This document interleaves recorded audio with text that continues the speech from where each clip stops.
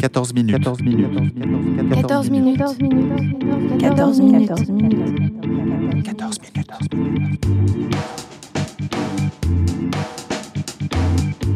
14 Haussmann, l'adresse du contenu d'influence. Ouvrons nos esprits et prenons de la hauteur.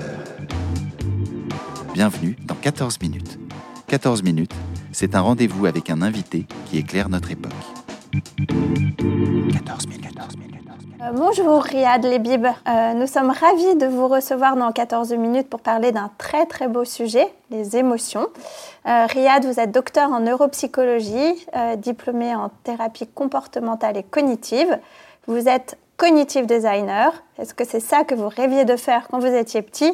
Qu'est-ce que ça signifie exactement ? Bonjour Sarah, merci de m'avoir invité. Je suis vraiment heureux d'être parmi vous aujourd'hui pour vous parler effectivement, je dirais, un peu de mon métier, de ma profession. Alors oui, je suis docteur en neurosciences, donc spécialisé en neuropsychologie.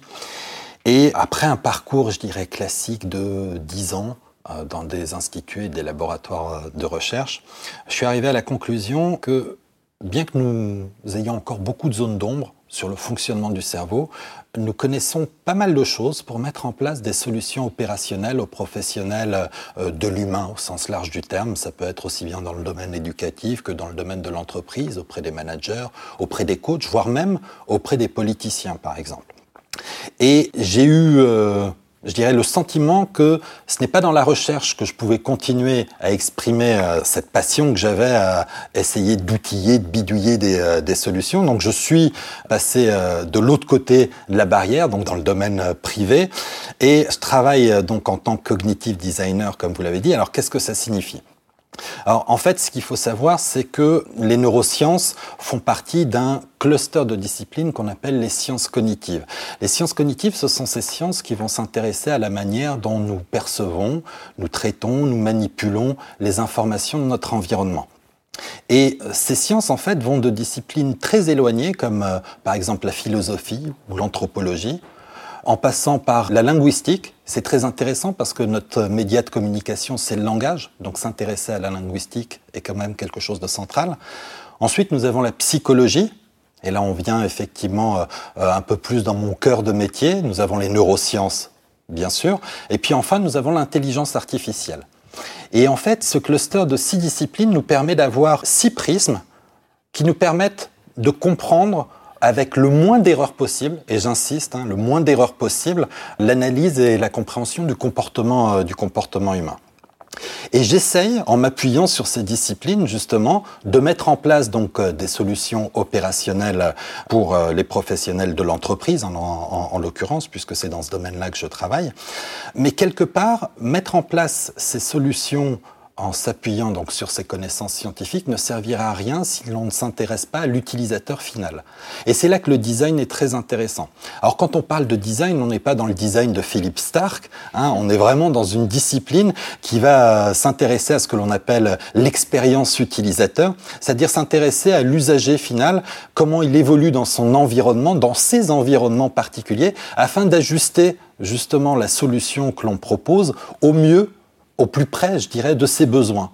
Et donc, on va avoir finalement peut-être des solutions qui ne sont pas optimisées, mais qui vont, avec le temps, s'ajuster et par itération, permettre de répondre au mieux aux besoins, aux exigences de l'utilisateur auquel on s'adresse. On parle beaucoup d'intelligence artificielle aujourd'hui, comme si le cœur de l'intelligence était niché dans le cerveau. Est-ce que cette intelligence s'oppose à l'intelligence émotionnelle ? Et concrètement, vous parliez de solutions, Riyad. Dans quel univers vous travaillez aujourd'hui autour de cette intelligence artificielle ? L'intelligence artificielle est en quelque sorte une intelligence programmée, entre guillemets, qui est issue de calculs essentiellement probabilistes. C'est-à-dire que, effectivement, des mathématiciens ont mis en place des modèles qui permettent de réduire au maximum, je dirais, l'aléa. Et donc, grâce à ces algorithmes probabilistes, on va pouvoir mettre en place des méthodes de calcul qui vont prédire, en réduisant au minimum l'erreur à la sortie, qui vont prédire donc des solutions ou des issues possibles. Ce qui est intéressant dans l'intelligence artificielle et dans les dernières avancées, c'est que petit à petit, en fait, on s'est rendu compte que les machines étaient capables d'auto-apprentissage. D'accord ? Mais toujours selon des règles algorithmiques, c'est-à-dire pas de nulle part, effectivement. Et c'est intéressant parce que, en fait, ces algorithmes sont prédéfinis. Et cela signifie qu'à l'origine, il y a toujours de l'intelligence humaine derrière. Donc il y a toujours un homme derrière des algorithmes. Effectivement, il y a toujours un homme derrière des algorithmes et vous verrez que quelque part, l'intelligence humaine n'est pas l'intelligence rationnelle et belle telle qu'on la voudrait, elle est biaisée, elle est naturellement biaisée. Cela signifie que les algorithmes vont reproduire les biais des humains. Et ça, c'est très intéressant parce qu'on s'est rendu compte que, alors que l'on voulait que la machine ait des calculs froids et je dirais propres, débiaisés justement de ces erreurs humaines, eh ben, en fait, ces erreurs sont reproduites à une certaine mesure. Riyad, revenons à l'intelligence émotionnelle. Qu'est-ce que ça veut dire l'intelligence émotionnelle ? Alors, c'est très intéressant parce que je pense qu'avant de répondre à cette question, on va peut-être s'intéresser à ce que sont les émotions, à proprement parler. Alors, je vais revenir à une définition très biologique. D'accord, et ça c'est, je dirais, mon passé de chercheur qui me tend vers ce rivage-là. Alors sur le plan biologique, en fait, les émotions, c'est intéressant puisqu'elles vont signaler des changements réels ou imaginaires dans les relations entre un individu et son environnement. Et ceci afin de lui permettre de produire une réponse adéquate. D'accord, par rapport donc à ce qu'il perçoit, à ce qu'il ressent de l'environnement dans lequel il évolue. Elles sont donc, je dirais, à l'interface entre les motivations qui répondent à des états internes tels que la faim, la soif, les désirs ou alors la recherche de contact, et puis les cognitions qui permettent, on va dire, donc des apprentissages à partir de notre environnement, notamment par exemple pour résoudre des situations nouvelles et complexes. Ces apprentissages, en fait, ils se font souvent dans le but soit de satisfaire des motivations, ou alors afin d'entretenir et de maintenir des émotions positives. On voit donc qu'il y a une boucle qui se forme, et les émotions ont donc un rôle fonctionnel là-dedans. L'intelligence émotionnelle, maintenant, à proprement parler, c'est ce que l'on appelle chez les scientifiques, et excusez-moi du terme, une métacompétence. Alors, je vais essayer d'expliquer ce qu'est une métacompétence et ce qu'est cet ovni. En fait, la métacompétence, c'est une capacité à réfléchir sur ses propres états internes. Donc, pour l'intelligence émotionnelle, ça va être la capacité à réfléchir sur ses émotions, les émotions d'autrui, pour quelque part apprendre à les rationaliser, apprendre à mettre des mots dessus, apprendre à les identifier. Donc c'est une vraie, compétence, et c'est pour cela qu'on parle d'intelligence, puisque cette compétence est plus ou moins développée chez les individus. On verra que les émotions sont pour une très grande part non conscientes, elles échappent à notre perception. Effectivement, elles agissent à notre insu.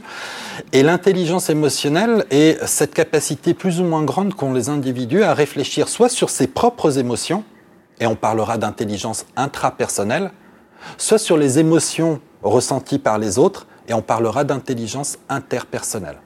Et donc, intelligence intrapersonnelle et intelligence interpersonnelle forment dans leur ensemble ce que l'on appelle l'intelligence émotionnelle. Aujourd'hui, on parle beaucoup de neuromarketing, cette utilisation de la data et de la donnée dans le marketing.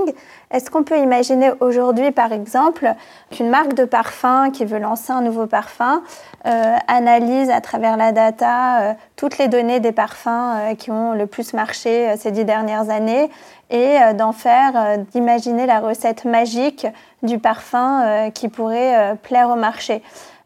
Où est la part du hasard, où est la part de l'intuition, où est la part de synchronicité, c'est-à-dire d'arriver au bon moment pour toucher la bonne personne? Comment, selon vous, le marketing doit-il utiliser la data aujourd'hui ? Alors, l'intérêt que porte le marketing pour la data ou alors pour le fonctionnement du cerveau au sens large du terme, et cela intéresse cette sous-discipline qu'on appelle le neuromarketing, l'intérêt se manifeste par le fait que des drivers comme les émotions, par exemple, revenons à ce driver-là, échappent pour l'essentiel à notre contrôle conscient, voire même à notre perception consciente.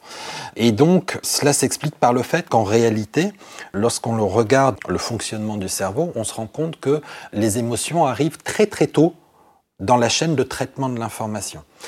Et donc, essayer de maîtriser ou essayer de déceler ces variables non conscientes précoces présente un avantage indéniable pour les spécialistes du marketing, notamment dès qu'il s'agit de développer des algorithmes prédictifs.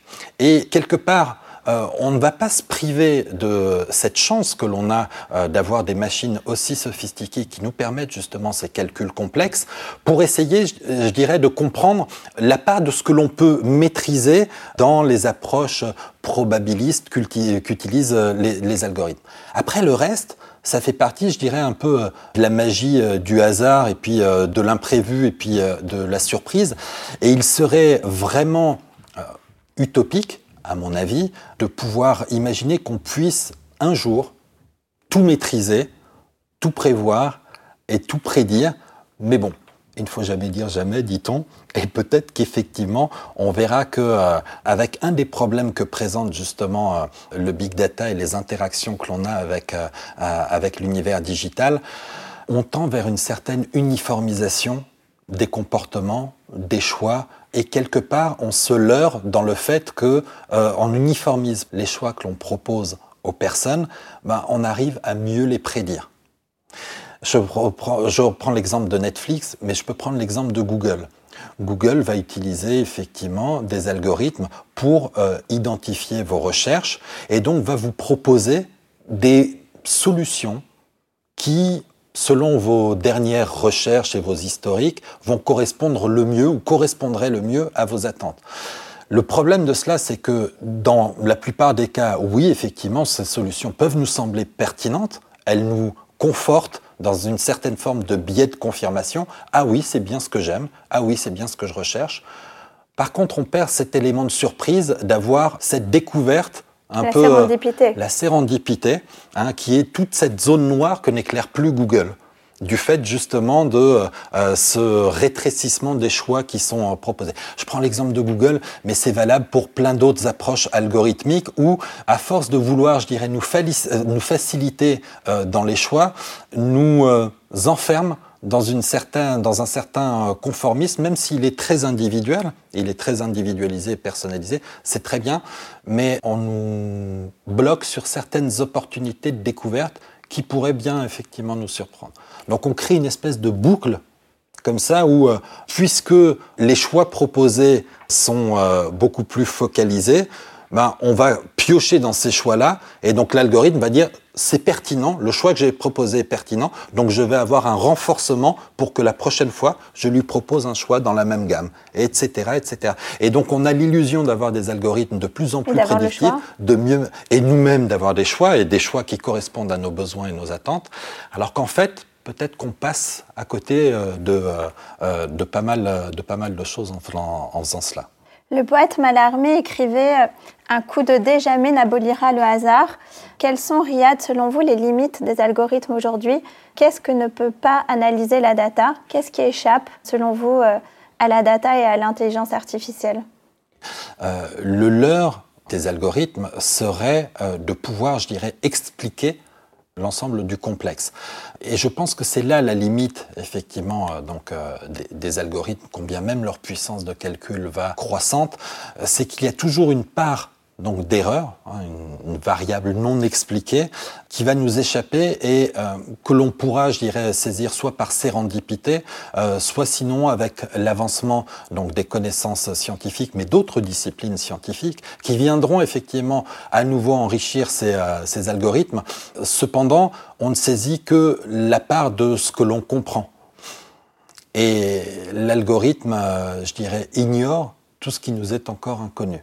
Et il n'y a pas de mal à cela, puisqu'encore une fois, comme je l'ai dit au début, les algorithmes sont surtout et avant tout programmés par des humains qui eux-mêmes ont une connaissance limitée. Dernière question, Riyad, vous dites en effet qu'il y a toujours un homme derrière une machine, un robot, un algorithme. J'imagine que le neuromarketing et l'univers de la data sont encore des milieux très masculins. Est-ce que cette typologie de profil ne risque t-elle pas de diminuer encore la représentation des femmes notamment et d'une partie de la population dans les algorithmes ? Alors, tout dépend, je dirais, de quel côté de l'algorithme on se place. Si on se place en amont, c'est-à-dire dans la partie programmation, après tout, les algorithmes ne sont juste que l'application de calculs mathématiques, et je pense que les règles les mathématiques sont ce qu'elles sont établies, et donc que ce soit des hommes ou des femmes qui les ont écrites, la parité. Elles respectent, je dirais, une certaine forme de parité. Non, ce qui est intéressant, ce que l'on risque d'avoir éventuellement, je vous le disais, les algorithmes, dans une certaine mesure, représentent les biais du comportement humain, ou alors voire même des biais qu'on appelle cognitifs, c'est-à-dire des biais dans notre manière de penser. Donc, est-ce qu'il y a des biais qui sont plus marqués chez les hommes que les femmes ? La science ne semble pas effectivement départager les sexes par rapport à cela. Donc, nous sommes tous égaux devant les biais. Donc, il n'y a pas de risque peut-être de ce côté-là des algorithmes. Maintenant, de l'autre côté de l'algorithme, c'est-à-dire dans le côté de la collecte de data. On va collecter effectivement des données aussi bien chez des usagers hommes que femmes. Et là, effectivement, je pense que le risque est minimisé dans l'analyse de la complexité justement de ces données. Et le sexe peut être une variable d'analyse comme une autre pour voir s'il y a effectivement des divergences, s'il y a des convergences, s'il y a des divergences, comment elles s'expliquent, etc., etc. Merci énormément. Si on veut continuer à en apprendre davantage, est-ce que vous avez un ouvrage, des articles à nous conseiller ? Moi, je conseille toujours un livre qui est très, très, très accessible au grand public, qui s'appelle « Les 12 lois du cerveau ». C'est écrit par un neuroscientifique qui s'appelle John Medina. C'est une première porte d'entrée pour comprendre un peu nos comportements, l'influence que peuvent avoir les émotions, effectivement, sur nos choix. Et ensuite, je dirais... aiguisez votre curiosité et puis laissez-vous guider peut-être par les articles qui sont mentionnés dans cet ouvrage pour aller un peu plus loin. Riyad Lebib, on a été en fait, je pense, un petit peu dépassé par nos émotions. Ce podcast s'appelle 14 minutes. L'ingénieur du son me fait comprendre qu'on a largement dépassé ce qu'on avait prévu de faire. C'est ça le hasard et la beauté de la vie. Encore une fois, merci Riyad.